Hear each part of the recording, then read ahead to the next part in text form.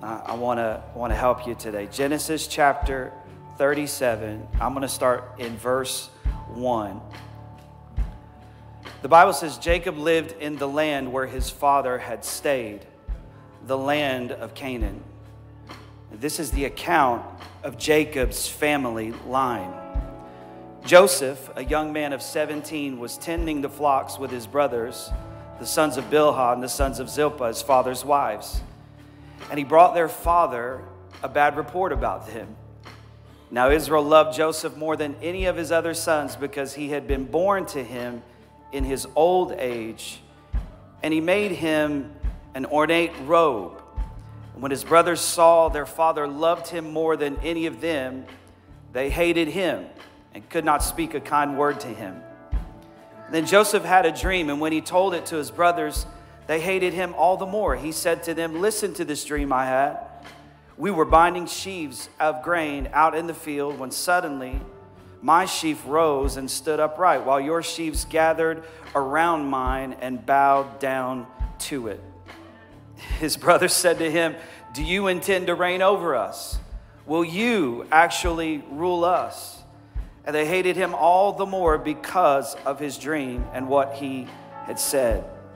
Then he had another dream, and he told his brothers, "Listen," he said, "I had another dream, and this time the sun and the moon and the 11 stars were bowing down to me."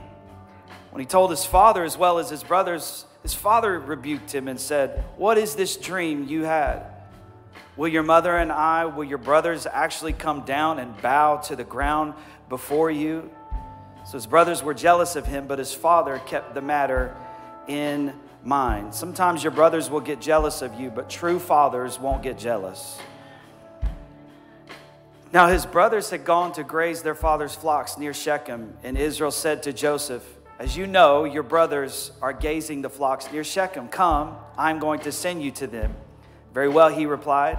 So he said to him, "Go and see if all is well with your brothers and with the flocks, and bring word back to me." Then he sent him off from the valley of Hebron. And when Joseph arrived at Shechem, a man found him wandering around in the fields and asked him, "What are you looking for?" He replied, "I'm looking for my brothers. Can you tell me where they are grazing their flocks?" "They've moved on from here," the man answered. "I heard them say, 'Let's go to Dothan.'" So Joseph went after his brothers and found them near Dothan. They saw him in the distance, and before he reached them, they plotted to kill him. "Here comes that dreamer," they said to each other. "Now come, let us kill him and throw him into one of these cisterns and say that a ferocious animal devoured him. Then we'll see what comes of his dreams." So Father, in Jesus' name, we thank you that I'm in a room full of dreamers today. Here are your dreamers. And we thank you today that you've put dreams in our heart, things that you desire for us to do. I pray today that as we begin to talk about the life of Joseph, that you would help us. That you would help us with the things that you have put in our heart. That you would help us interpret them correctly so that we can apply them correctly. In Jesus' name. And everybody said amen. Amen.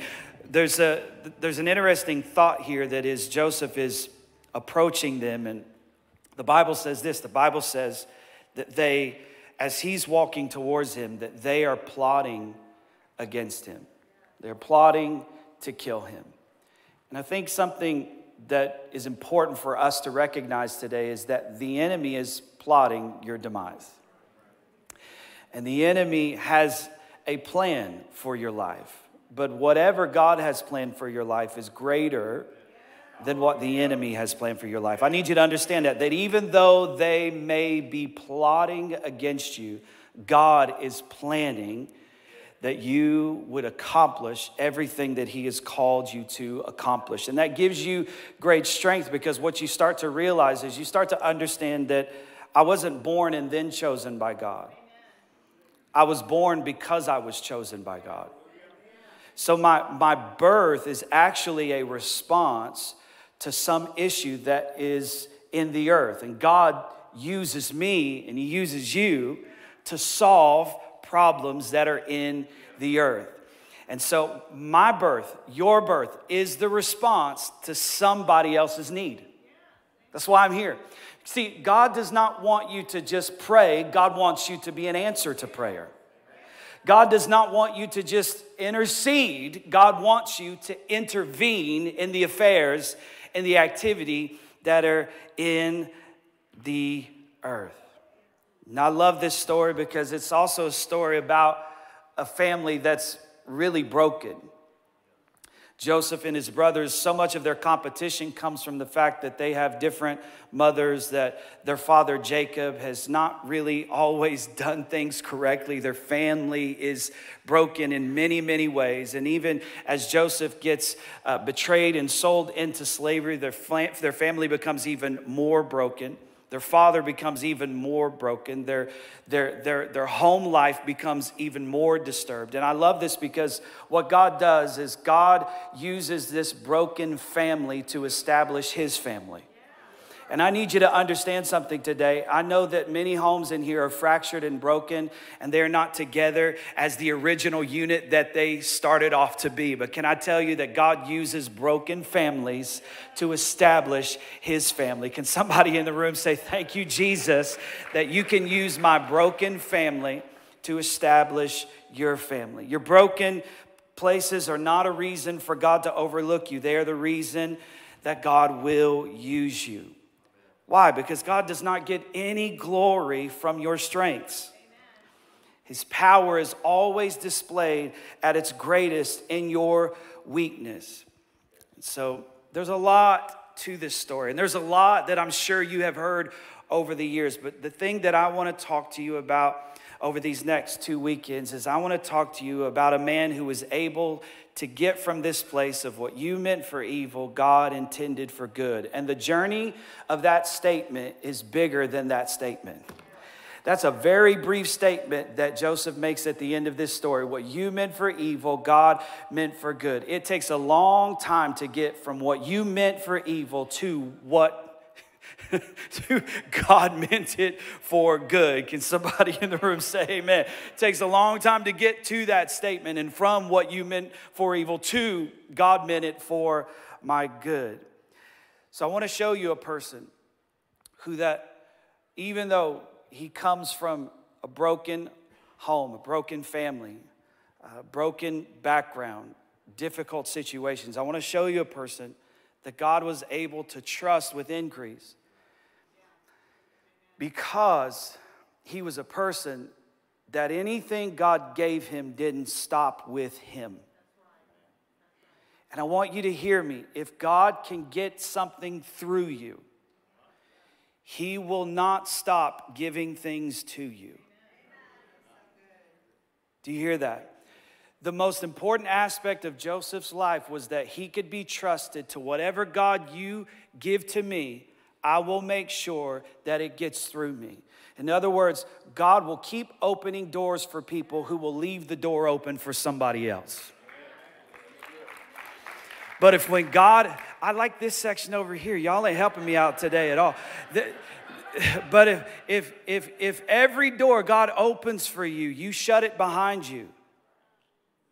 You don't keep it open and prop it open and make sure that other people can get through. Because here's the thing. Joseph's real gift was not interpreting or even having his own dreams.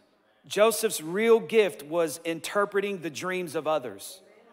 The thing that unlocked increase in Joseph's life was not his ability to dream. It wasn't his ability to even interpret his own dreams, because he did a really bad job of interpreting his own dreams. His real skill, the thing that opened up the windows of heaven over his life, was his ability to interpret the dreams of others. And I want to talk to you about a person who can mature to the point where every dream that you have stops being about you, but it becomes about the people that God has placed in your life. You are blessed to be a blessing. And if God can get it through you, he will never cease to do it in you. Joseph was 17 years old when he started having these dreams. 17. And the problem with our dreams when we're young is that we think all of our dreams are about us. Right? Having dreams is one thing. Properly interpreting dreams is another. When you dream, but you are spiritually immature, your dreams are about your elevation. And every dream that you interpret wrong, you don't execute right.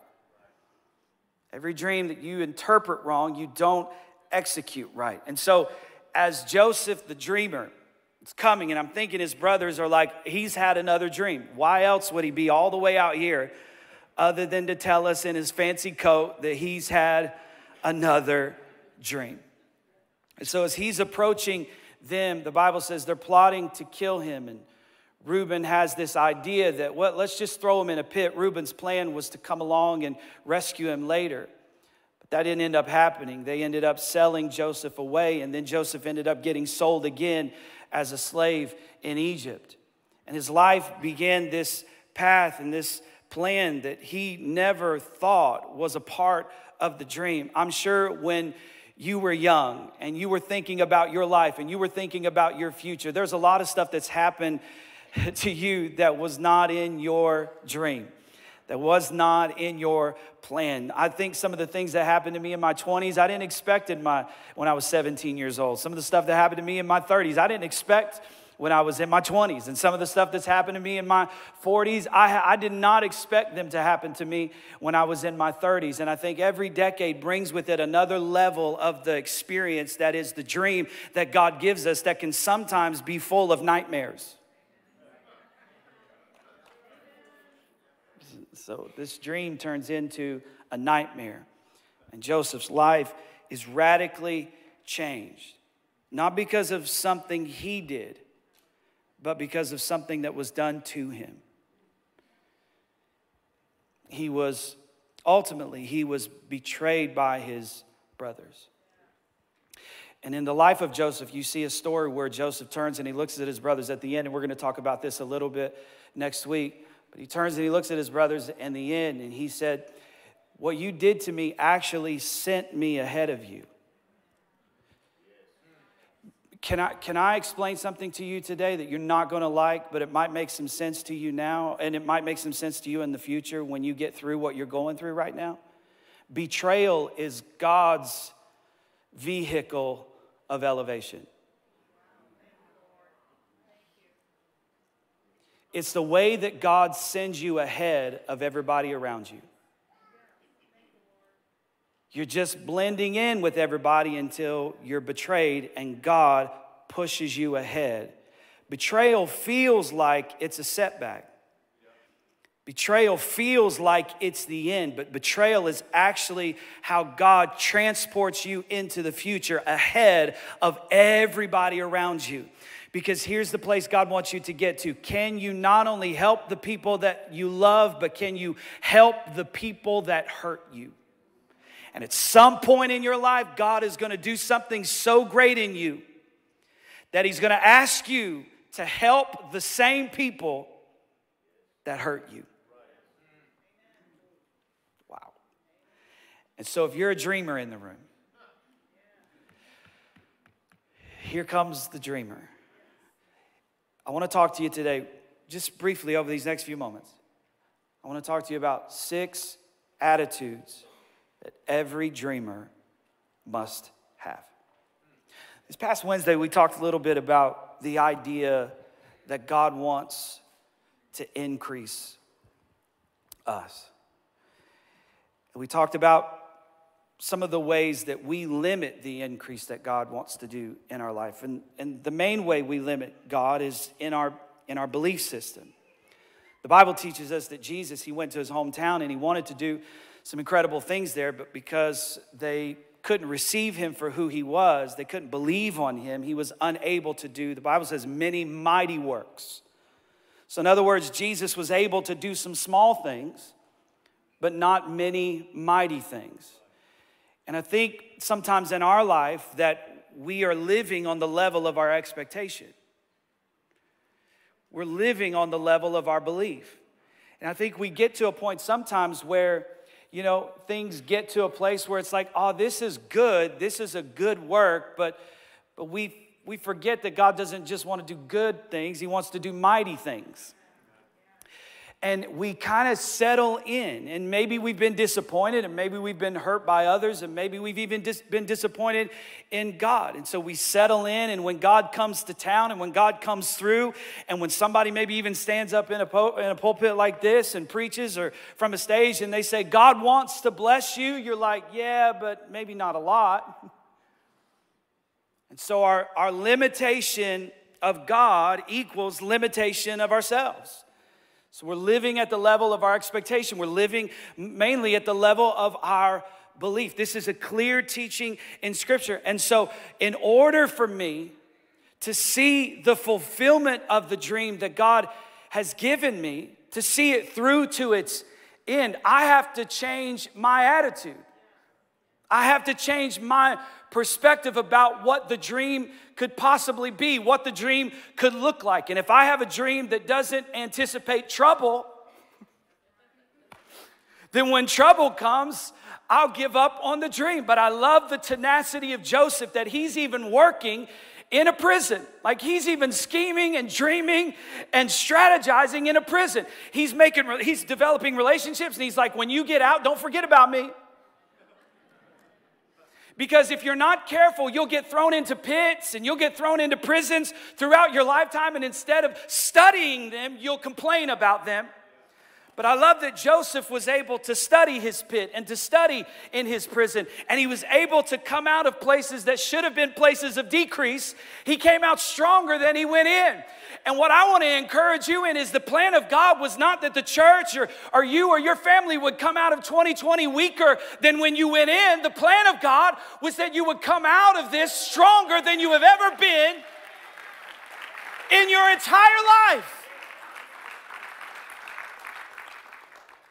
It was a pit that wasn't meant to demote you, but to elevate you. And you were like, but I lost my job. But my family fell apart.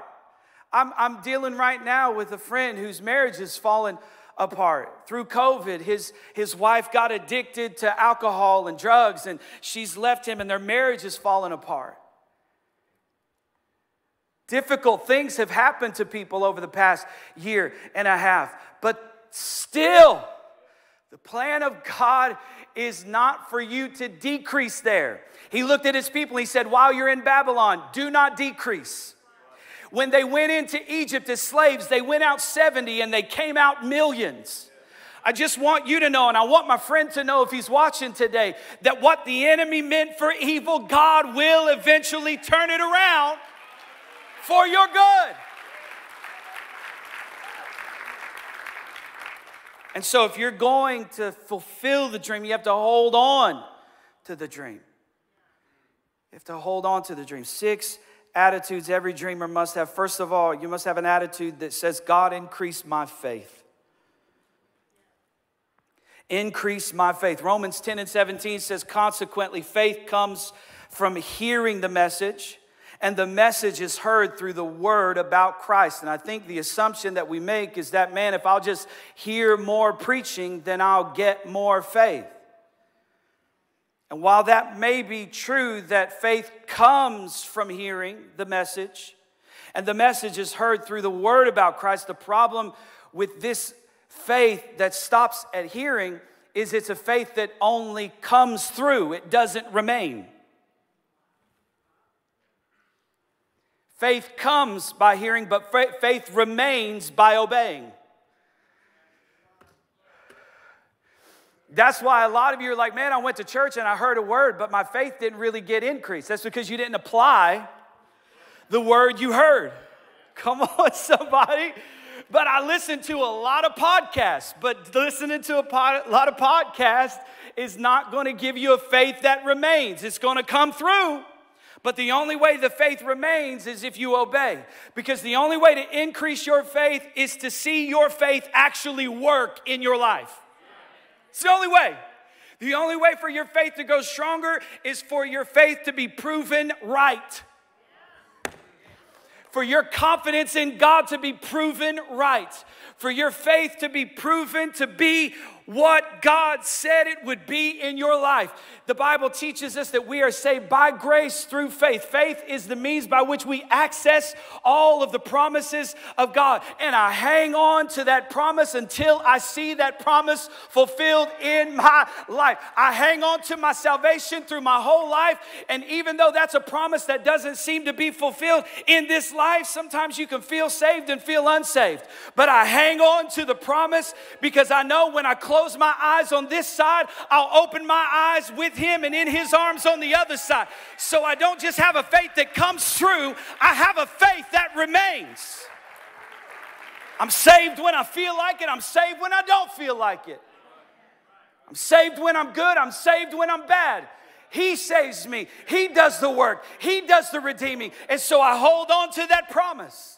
And in the same way I hold on to the promise of my salvation, I hold on to the promises that God wants to bless me, that He wants to prosper me, that He wants to fix me. He wants to do something in my life. He wants to heal me of my diseases. I hold on to those promises. I hold on. Saints who have held on to promises all through their life. I've seen saints healed at an old age. I've seen saints never healed, and they actually weren't healed in this life, but what happened is they got healed in the next life. They held on to that promise of healing, and God did it. So I hold on to the promises. I don't want a faith that just comes through. I want a faith that remains. Faith is only increased when we see faith work. There's a lot of people that have a faith that comes to them, but very few people have a faith that remains in them. And the way you get your faith to remain is to see your faith work.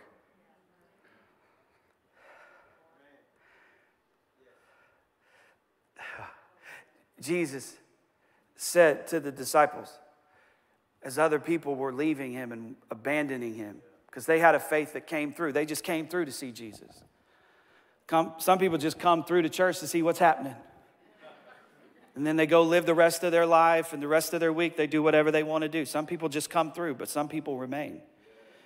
And Jesus said, are you guys going to walk away too? He said, what are we going to do now? We found out that you alone have the words of eternal life. What are we going to do now? They told the disciples, hey, you need to shut up and be quiet. They said, nah, man, we've seen our faith work too much. Seen too much. Can't go back now. And there's some of you in the room that the enemy has thrown a lot of stuff at you, but you have just seen too much to go back now. I've gone too far to turn back now. I need an attitude that says increase my faith. I need an attitude that says enlarge my capacity.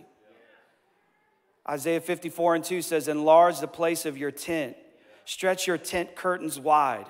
Do not hold back. What I see today is a lot of Christians who are holding back. Well, I don't know about the gifts of the Spirit. I don't know if God still does miracles. Maybe that was the thing for the book of Acts. Maybe they just needed it because the church was getting started. Maybe we don't really need miracles. Well, who are you? What? We don't need miracles anymore? God ceased to do miracles? Then what is the point of all of this if we don't serve a God who can interrupt the natural and do something supernatural? What's the point? So I'm like, God, enlarge the place of my tent. Enlarge my capacity to believe. Somebody was like, hey, did you hear about all the craziness that's going over on that church? I'm like, at least they believe God can do something. People say about us, Calvary's weird. They scream and holler and yell and dance. Well, at least we believe God can still do something while you're sitting there with your hands in your pockets, paying your religious respects. We serve a supernatural God, and we're going to go to our graves believing that He can interrupt the natural with the supernatural. He can heal any disease. Is anything too hard for the Lord? No. Enlarge my capacity. The word enlarge means to go beyond, to make more room. We pray about a lot of stuff, but do we actually anticipate our prayers to be answered? Enlarge the room. I love it. There's a story in the Old Testament about a woman who a prophet kept coming by her house, and she looked at her husband. She said, hey, he keeps coming by all the time. We should just make room for him. Okay. Somebody's like, Robbie, all these people keep coming to your church. You should just make room for them. And we are. We've already got a plan together. We're going to bust this wall out right here. And we're going to extend this sanctuary. And we're going to build. And we're going to put an extension on this side of the... I wasn't even going to tell you this today, but we just voted. Our elders voted last week. We're going to build a bigger lobby and a space we're going to extend. We're going to connect these two buildings. We're going to remodel and do... Yeah, it's going to be fun. So, yeah. It's going to be awesome. We're going to enlarge. Go beyond. Make more room. Increase capacity. To break out. Break through. So she goes, this guy keeps coming over. Let's just build a space for him. She didn't even realize when she was building this space that she was making a space where she would see a miracle in her life she didn't even know she needed yet. She builds this room. The prophet's so overwhelmed. He says, what can I do? He realizes, hey, she doesn't have a child. So he's like, hey, you're going to have a child. So she has a child. You know, back when prophets didn't miss it all the time. They can't even get an election right now. But so back when he says, I just can't ever get away. He says, yeah, what can I do? So she has a kid. Then the kid has heat stroke and dies one day. So she goes and she tells the prophet, she's like, you did this to me, so you're going to fix this situation. So he goes back home, and where does he tell him to put the boy that's dead? In his room. She created a room for a miracle she didn't even know she needed yet. And when we start this project, you're going to give into a room that's going to be full of miracles you don't even know you need yet. Woo! I feel that. To expand, to go further, occupy new territories, no limits, no boundaries. Number 3, we need an attitude that says, God, challenge my excuses. Isaiah 41:10 says, do not fear, for I am with you. Do not be dismayed, for I am your God. I will strengthen you, help you. I will uphold you with my righteous right hand. You see, when the brothers threw Joseph in the pit and they took his coat, it seemed like all had lost. He lost the coat. This wouldn't be the first coat that Joseph would have taken from him. But Joseph, it would seem as if, he's lost the coat that represents and designates the favor of his dad. How are the dreams going to be made possible? Because now, look, it's the opposite of the dream. In his dreams, he's standing above his brothers as they bow to him. In his reality, he's below his brothers as they look down on him. And until you see the exact opposite of your dream happen, you haven't really had a dream.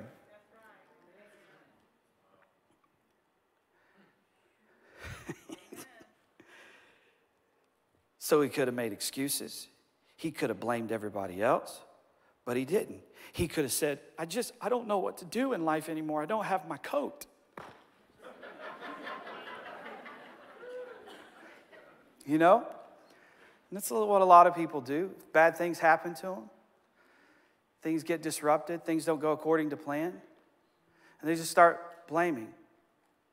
Well, you don't know everything that happened to me, Robbie, so if you knew everything that happened to me, you'd be making the same excuses I was making. But I can find somebody that's walking on the same water that you're sinking in every situation. The problem becomes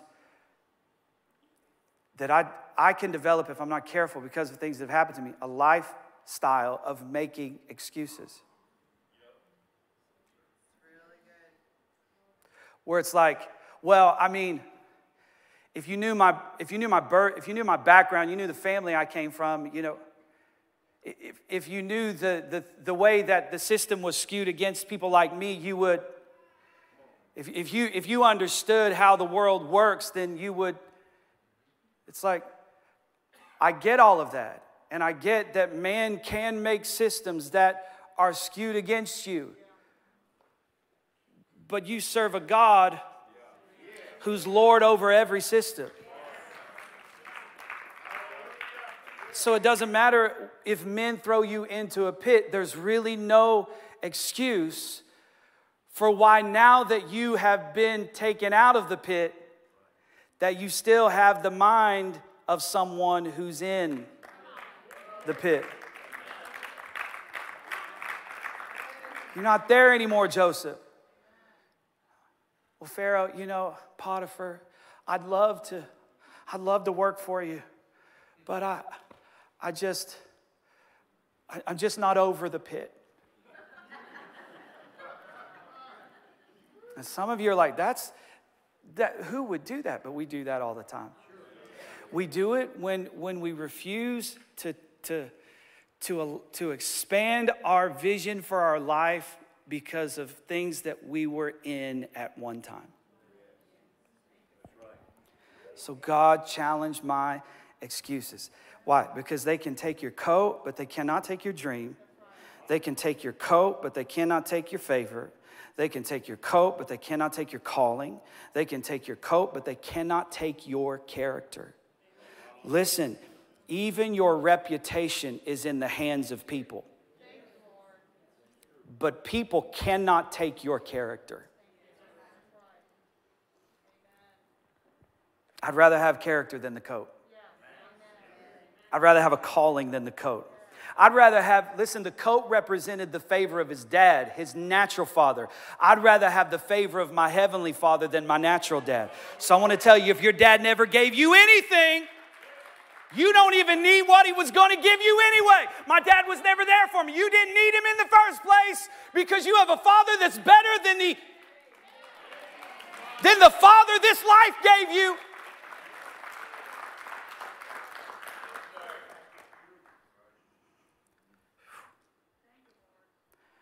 Give me my calling over the comfort of a coat. Fourth thought, break my limitations. We talked about this a little bit in enlarge my capacity, but I want to turn this into something a little bit different from that. Jeremiah 32:27 says, I am the Lord, the God of all mankind. Is there anything too hard for me? And I've met a lot of people, even myself, who have been so preoccupied with their survival that they cannot succeed. I'm just so preoccupied with, why?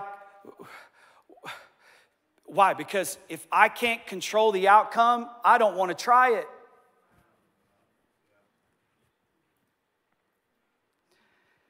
If I'm not in control of how this turns out, then I'm not sure I want to do it. So many times God has asked me to do something and he hasn't really shown me the outcome. And so I don't do it because I don't like to do things when I don't know the outcome. Like, what's this going to look like ultimately? I appreciate this dream, but what's the outcome of the dream? I appreciate that, everybody is going to bow, but what's the outcome of everybody bowing? What's the price I'm going to have to pay? See, that's why some people in here, you're a dreamer, but your life, it ends at your dreams.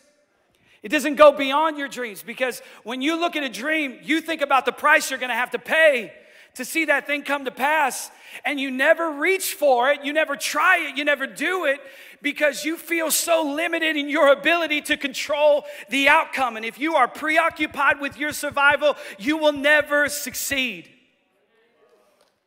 And everything that's been connected to my destiny didn't feel familiar to me. Everything that's in my life that's been about my future didn't feel familiar, because if it feels familiar, it's either your present or your past.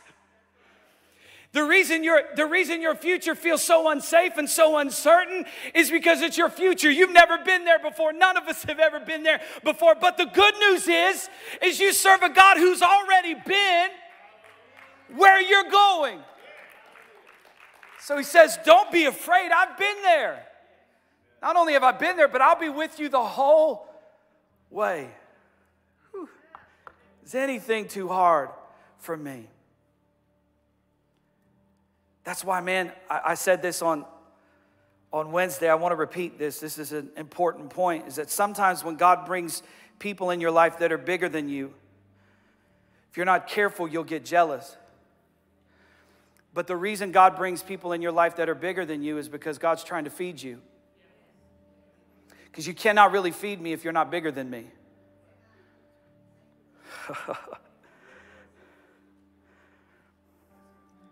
That's why it's important. That's why sometimes people get to a place and they say, and I understand this, there are two sides to this, where somebody gets to a place in a body or in a church and they say, I just wasn't being fed anymore. Anybody ever heard that? Well, first of all, you have a responsibility to feed yourself. Like, you're grown now. But also there is another part to that. There is another part to that if you are spiritually mature, you're looking for spiritually mature leadership. Because you want to be fed. And so it's like a father who feeds his child, and the child grows up and learns to feed himself, and then he begins to feed. But I don't want my kid to take the spoon and feed me his applesauce. That's what some people feel. So, break my limitations. If you're not careful, you'll come to a place and God will introduce somebody to you that's bigger than you. And you won't be humble enough to let them take the spoon out and go.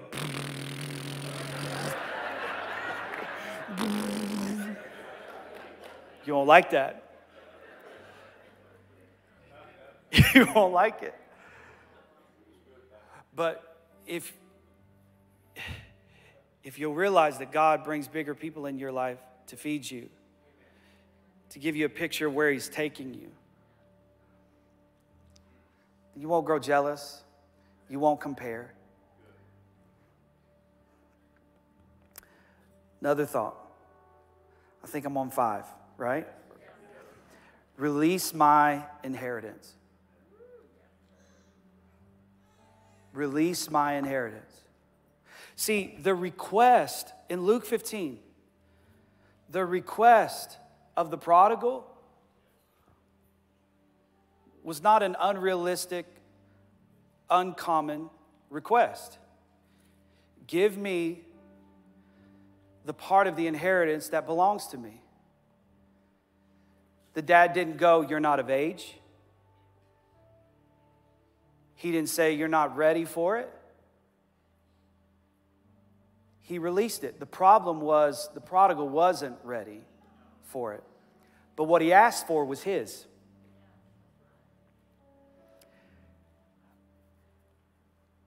And I think sometimes with God, we look at that and we're like, because he asked for the inheritance, he was disrespectful to the father. Now, part of it was disrespect because of the immaturity of the son, but it was a reasonable and legal request.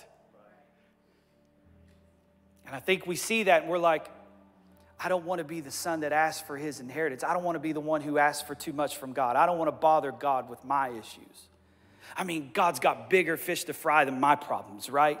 Like there's real issues in them. No, release my inheritance, God. Release it. What is my inheritance? Well, can I say that many of you have been asking too small. Psalm 2:8, the psalmist says, God says, ask me, and I will make the nations your inheritance. The ends of the earth, your possession.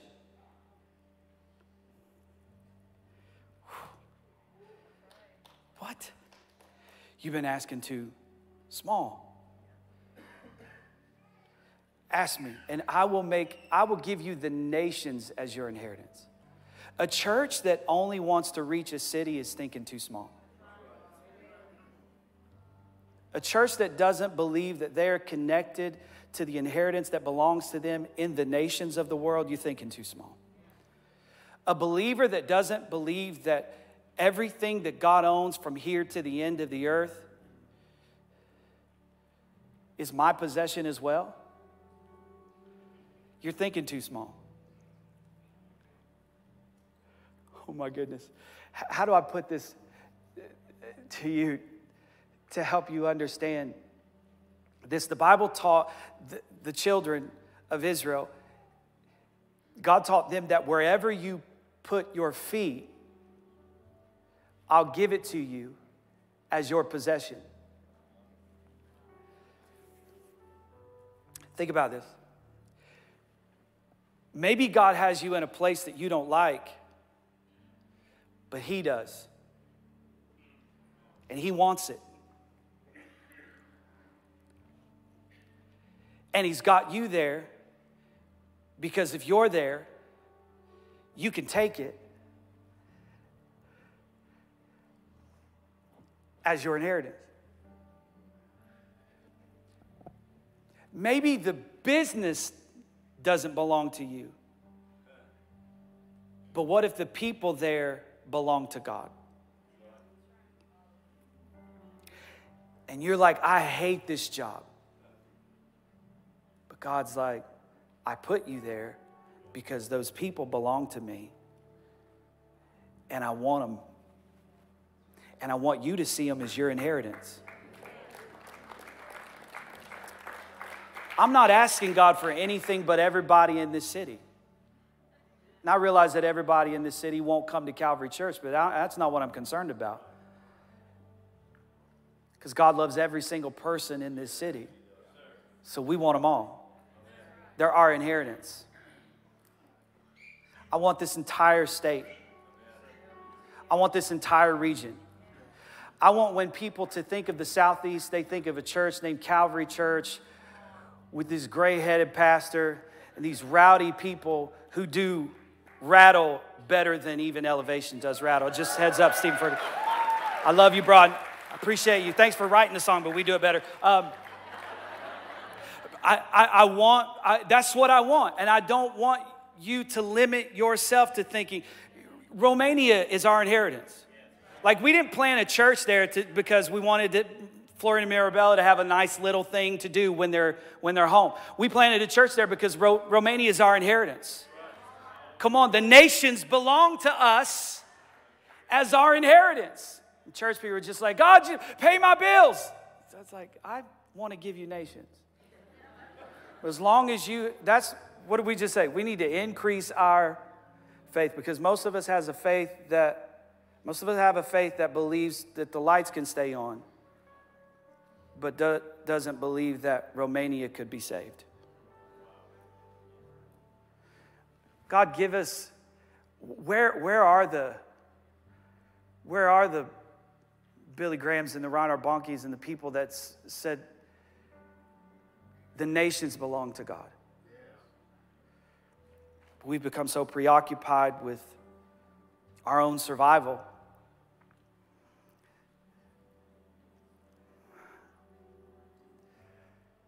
God help us.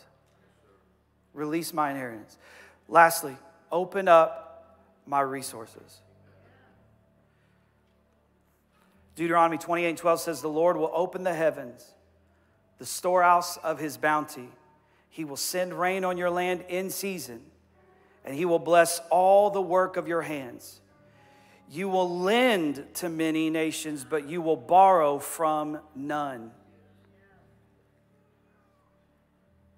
Open up my resources. Remember, God does not just want you to pray. He wants you to pray. But more than that, He wants you to be an answer to prayer. Remember that God does not just want you to intercede, God wants you to intervene. So God, open up my resources. I want you to know, God, anything that you give to me will flow through my life. It's not going to stop with me. It's not going to end with me. God, help us. This is, and God begins to do this for you when you stop thinking in years and you start thinking in generations. Because when God came to Joseph about this dream was not just about establishing Joseph in Egypt. This was about establishing his family for generations. When God put this dream in Joseph's mind, he was thinking about you and me. And so whenever we give, whenever we open up and give of the resources that God gives to us, we're not thinking about just how this is going to impact us. We're thinking about how is this going to impact the people coming after me, because from one generation to the next, the Bible says they will declare the praises of God. One generation will declare the story of God from generation to generation to generation. I'm thinking now, if the Lord tarries, I'm thinking about my great-grandkids and my great-great-grandkids that are going to be in this house. I don't know who the pastor's going to be. Probably won't even be a Hilton by that time. But by that time, God will still be blessing and he will still be moving. This property won't be big enough. We'll have to have sold and moved on to something else by now, because this is a house that's not just for us in our lifetime. This is a house that is for generation and generation and generation and generation. So God, release the resources of heaven so we can fulfill your dream. Will you stand to your feet with me? Jesus, we thank you. Thank you for your word today. We thank you that you still have dreamers. Every time I see the parking lot filling up with cars, that line fills my mind. Here come the dreamers. And all of us live in a world that wants to destroy the dreams that God has put in our hearts. And so some of us can come in here very fatigued, very, very lost, very, very broken, hurting, confused. And I don't want us to come into an atmosphere that pushes your dreams further and further away. But I want us to come into an atmosphere that says everything that God put in your heart to do, he is faithful and he will do it. So let's believe him in Jesus' name. Amen. Every head bowed, every eye closed. If you're in this room today, you say, Robbie, I don't know Jesus as my Savior. I've never given my life to God. Maybe you've even gone to church, but you've never made Jesus Lord of your life. You've never said, God, I want you to live in me, live through me. I want you to save me and forgive me of my sins. Maybe you've never done that before. Maybe you have, but you feel like you are disconnected from God. You're away from God. Maybe you've been doing your own thing and going your own way. And today you want to make a new decision to follow Jesus with all of your heart. If that's you, I'm going to count to 3. And when I do, I just want you to throw your hand up in the air and we're going to pray for you and believe in this moment that God is going to supernaturally change your life. And this is a promise that you can hold on to in Jesus' name. So if that's you and you say, Rob, I need to give my life to Jesus today. That's you. 1, 2, 3, throw your hand up in the air. I see you. I see you. Anybody else? I see you. Anyone else? I see you over here. Anybody else? Praise the Lord. Praise the Lord. Come on, church. Let's pray this prayer together with those that lifted their hands. Let's say, Dear Jesus, thank you that you love me, that you gave your life for me. I give you my life. Take it all. Have your way. Use me for your glory. I repent of my sins. I confess you as Lord. Thank you for loving me. In Jesus' name, amen and amen. Come on, let's put our hands together and thank God for those who lifted their hands today, made that decision. Powerful. Awesome. Well, thank you for being here today. Our prayer team will obviously be up front. Would love to meet you and pray with you. Thank you for coming today. God bless you. We'll see you very soon.